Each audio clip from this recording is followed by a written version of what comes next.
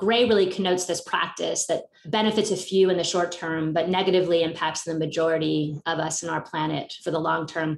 And then green being this practice that connotes a building practice that benefits all of us while supporting the health of our planet now and for the long term.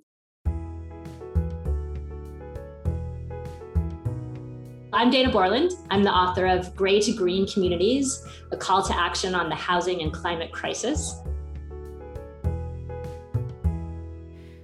The housing and climate crises are urgent and complex.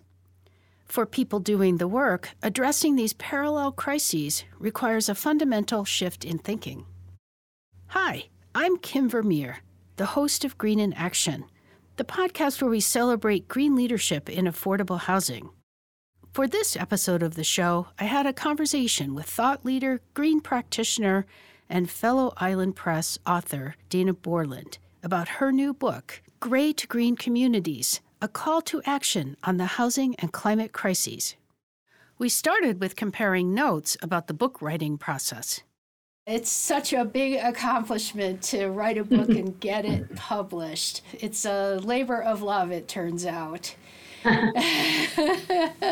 How long did it take you from concept to release date to make it happen? 10 years. I started it in July 2012, and the book was actually published January 2021. Of course, writing the book wasn't the only thing Dana was up to in those 10 years. She created the Environment Program at the JPB Foundation, one of the largest private foundations in the U.S. But the two of us had met before that, when she was vice president of green initiatives at Enterprise Community Partners, where she had a big hand in building the Green Communities program. When Dana and I compared notes, we realized that we had some common experiences that drew us toward green affordable housing. As we reflected, we recognized that the priorities in our work, like valuing housing stability and healthy housing, are influenced by our earliest experiences.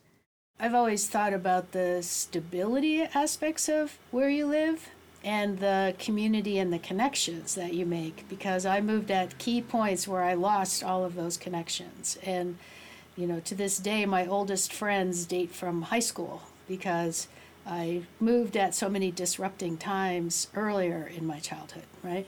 All those moves in that sense is being something why creating stable, predictable, affordable places for families to make a life and to think of housing as the foundation for family economies, could have its roots in that mobility I experienced as a child. Yeah, definitely. I can relate to that 100%. I spent my first 10 years moving around to different houses in England, sort of southeast of London. And I vividly remember this one house. I just remember this massive orange August stove in our kitchen. And I have 3 brothers, and their chores were to go out to the backyard and get the coal from a bin that was needed to keep the stove going. And that's one of the things I vividly remember, because my oldest brother had very severe asthma. But when we eventually came to America when I was 10, his asthma cleared up and he became a very successful athlete. And so looking back, I can just clearly see the connection between our indoor air quality from this August stove, his actually going into this coal bin, which I'm sure, was not good for his respiratory health. For me, it was those kind of connections, sort of the physical aspect of our housing. Looking back, Dana and I could map out the impact that our housing had on our families and our experiences, our health and opportunities growing up. My parents were always sort of looking for housing that they could afford, particularly housing as we became school-age children that was also in a school district that they felt like was of the quality that they wanted for us. So that really impacted my understanding of how it just becomes kind of luck of the draw of kind of who gets good housing and who doesn't. And I just became very attuned to that as a young person.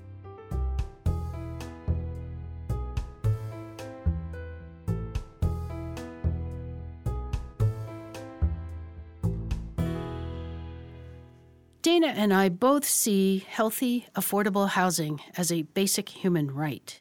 In my book, Blueprint for Greening Affordable Housing, Walker Wells and I make the argument that green affordable housing is essential, but only one piece of a larger puzzle. Dana's book carries that argument forward with a call for systems change. Systems change is both a process and an outcome. It requires understanding the interconnections between many pieces and identifying the levers that can change the underlying structural systems that impact our lived experiences. In the sustainability world, usually the word gray refers to civil engineering stuff like pipes and stormwater management. But in her book, Dana expanded that concept to apply it to housing and going beyond individual buildings and projects to think about the entire housing system. That systems thinking can apply on a larger scale, too. Last year, I spoke at the U.S. Green Building Council's Equity Summit, and one of the other speakers there was Diane Dillon Ridgely. And during a conversation about, green is too expensive, and this is an argument you and I have battled with since we were sweet young things, starting in this many years ago, right? And I've been reflecting ever since on her comment that, there's always been a cost. It's just a matter of who pays. And you get at that in many different ways in the book. But in the first chapter, you said, gray housing is often just good enough for now.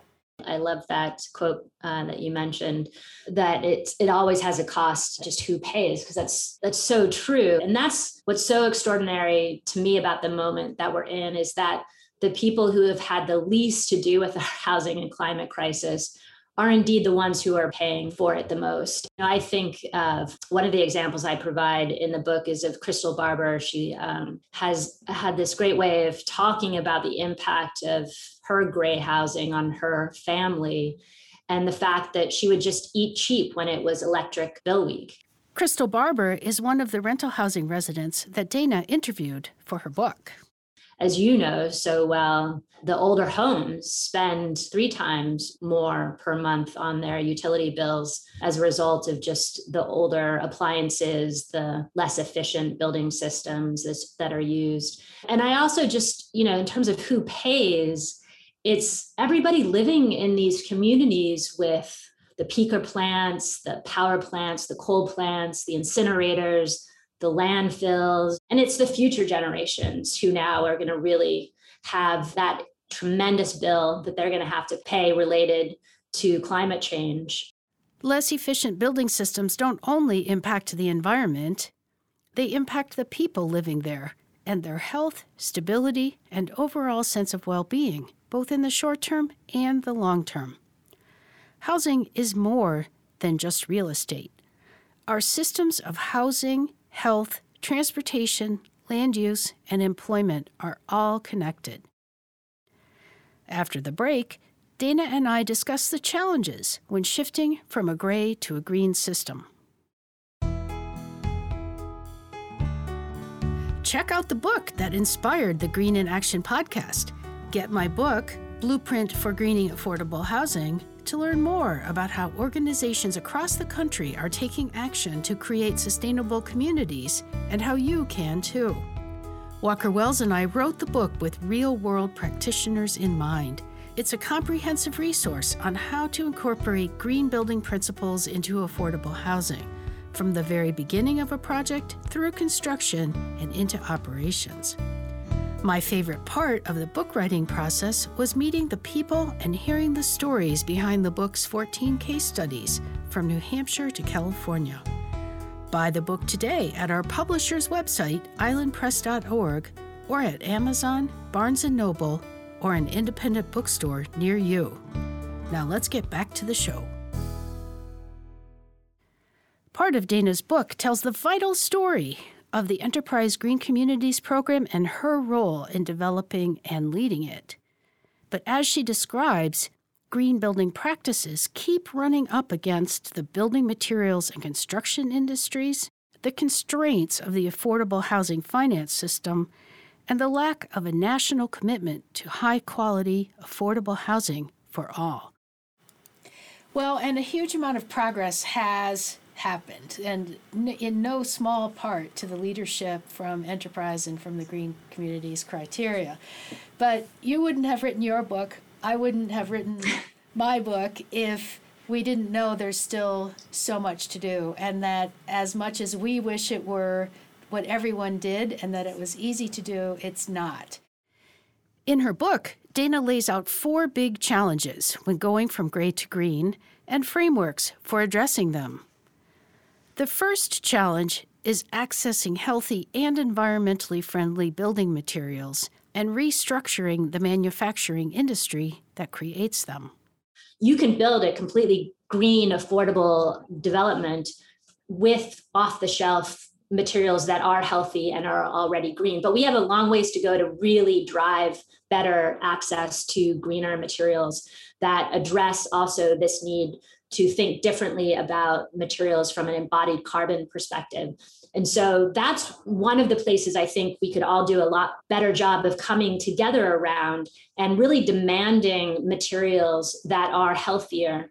Because if they are manufactured in a much healthier way, then we can end that pollution cycle for those communities where those materials are being manufactured, where we know both that pollution is going up into the atmosphere and causing climate change, but it's also going into our homes and our schools and impacting the health of people and children.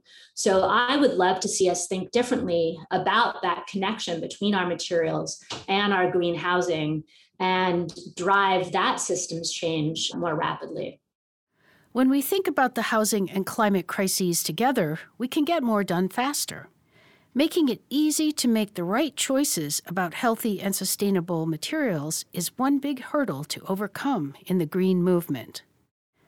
That brings us to the second challenge. Inexperienced and unavailable workforce is still an obstacle. So having a workforce who understands not just energy and energy efficiency and weatherization, but does understand how to also improve the health of a home. And then also a workforce who can install solar, can think about those other aspects of green infrastructure. Even currently, even though the solar industry is expanding, we're still leaving out whole populations. I think it's 3 out of 10 green jobs are held by women. So we have a long ways to go in building a workforce that has the opportunity to gain experience and then also to build out a career.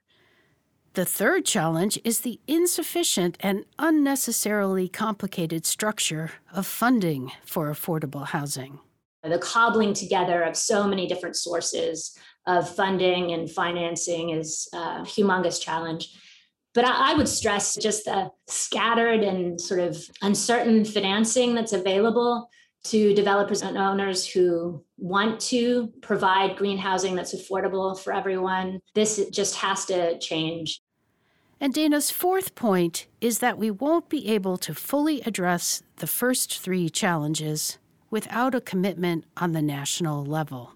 The fourth issue that I raised, which is just a lack of national commitment. Even under the current administration, for whom climate change and racial equity are 2 of the big policy pillars, we have not actually made a national commitment to making sure that everyone has housing that they can afford regardless of their race or income. And so I would cite that as number 1, because if we had a national commitment, we would make sure everything else fell in place. But we can't think of these challenges separately. Dana calls us to address them as an interconnected system and to widen the lens to all aspects of community development. She continued, Yeah, if I had my magic wand, it would be for us to stop thinking about these things in silos, to stop thinking about it as here's our housing cost, here's our infrastructure cost, here's our sewer and water cost, our health costs. Think about it as a whole community. Again, it's back to this sort of way of thinking. I think we can ignite imagination for doing things very differently and really advancing a much better way of delivering our housing goals while addressing climate change in the process. It's imperative to hold on to this call for new systems thinking when approaching national policy, seeing things from a perspective of interdependence. Dana raises a caution flag about the ambitious new funding proposed by the Biden administration. You can't just do the same old, same old.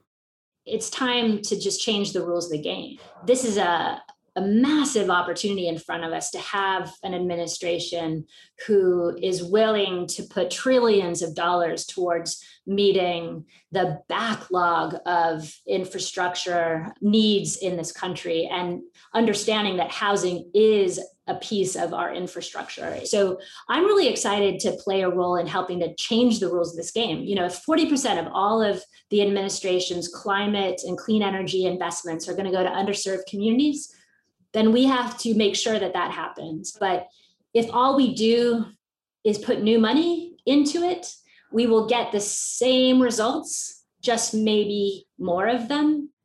You can't spend new money the same old way and hope for different results. Dana's work at the JPB Foundation has been an opportunity for her to rethink how and for whom money is spent. One of the reasons I was so excited to join the foundation was that it would give me an opportunity to connect some of the dots. So having spent 10 years working to green all of the housing in this country, it gave me an opportunity to sit down and think about, okay, how would we make that happen? I think it is the role of philanthropy to connect some dots and to take risks and to be way more patient in seeing the big picture and sticking with things that are on the right path to making the kind of systems change we need. I hope you're enjoying this episode and our first season of Green in Action. We're already getting excited for season 2, and we're looking for ideas. Are you a green building practitioner doing innovative and vital work? Or do you know of people, projects, or programs at the forefront of sustainable and equitable community development that our listeners should learn about? Submit ideas for potential future episodes of the pod at our website, urbanhabitatinitiatives.com. We look forward to sharing more great stories in Season 2, and we'd love for yours to be one of them. Now, let's get back to the show. Something that's embedded in all 4 of the challenges in Dana's book, and one of the biggest dots to connect, is social equity and anti-racist community development. Dana and I discussed the racist legacy of housing and how green systems thinking can contribute to redressing some of that damage. The very first challenge is to admit that the very sector in which you and I do most of our work, and so many other hundreds of thousands do as well, that our housing sector is one of the most manifested ways that you can understand how race plays out in this country. And our housing practices are embedded in racist policies and practices. So how do we become anti-racist? I don't think I can give you just, one silver bullet, but I think that a starting place is to acknowledge that we do have a role to play. And if we're not actively pursuing anti-racist practices and programs, then we're actually contributing to a more racist and unjust system. Historically, community development and urban planning is a realm where racial injustice has been physically baked into how our communities are built and organized through segregation, redlining and blockbusting in the post-World War II era, discriminatory distribution of municipal resources such as schools and services. How are those hurts going to be repaired? This is a big learning for me over the years, just who else is at the table, who's going to benefit, where is this wealth being created, who's going to own that wealth? Because oftentimes, you and I know, it's going to be white people and people already in positions of privilege. It's not going to be Black and Indigenous and persons of color. And so we have to actively look for ways to change the rules of the game to ensure that every step in our goals to meet our housing and climate crises are advancing racial justice. One of the ways to set anti-racist systems change in motion is through the integrated design process, which emphasizes uplifting all voices to produce not only better buildings, but more equitable communities. For me, integrated design, as I've said and as I write about, is this way of thinking. And why I'm such a big fan is because it allows us to slow down and get people around the table for whom this work is going to impact. and to get into a frame of mind of designing with instead of designing for. And housing has really epitomized our racist policies and practices in this country, going way, way, way, way back. And, even in recent history, just how our federal financing mechanisms have created these practices of excluding people of color from certain communities, loans and other financial products. And so we have a lot to do from a kind of reconciliation and repair framework. And so integrated design, as simple as it is just signaling that there's a different way of doing this work that requires we understand the history of the land, we understand the community and the culture, and we're in service of that. Racism and social equity issues are layered into our built environment. The only way to fully address the tangled issues of health, poverty, equity, and the environment is to understand them in tandem through an integrated, interdisciplinary approach. That requires a fundamental shift in how we think about ourselves in relation to others. Dana hopes this is one of the main ideas that readers take away from her book.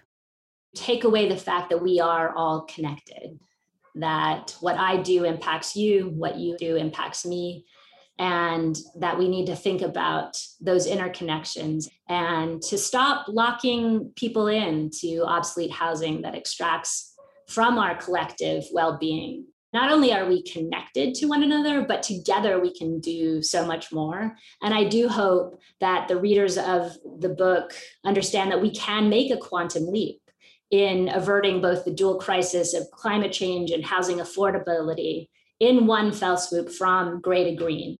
I really hope people walk away with a deeper understanding of how these systems are connected, how we as human beings are connected.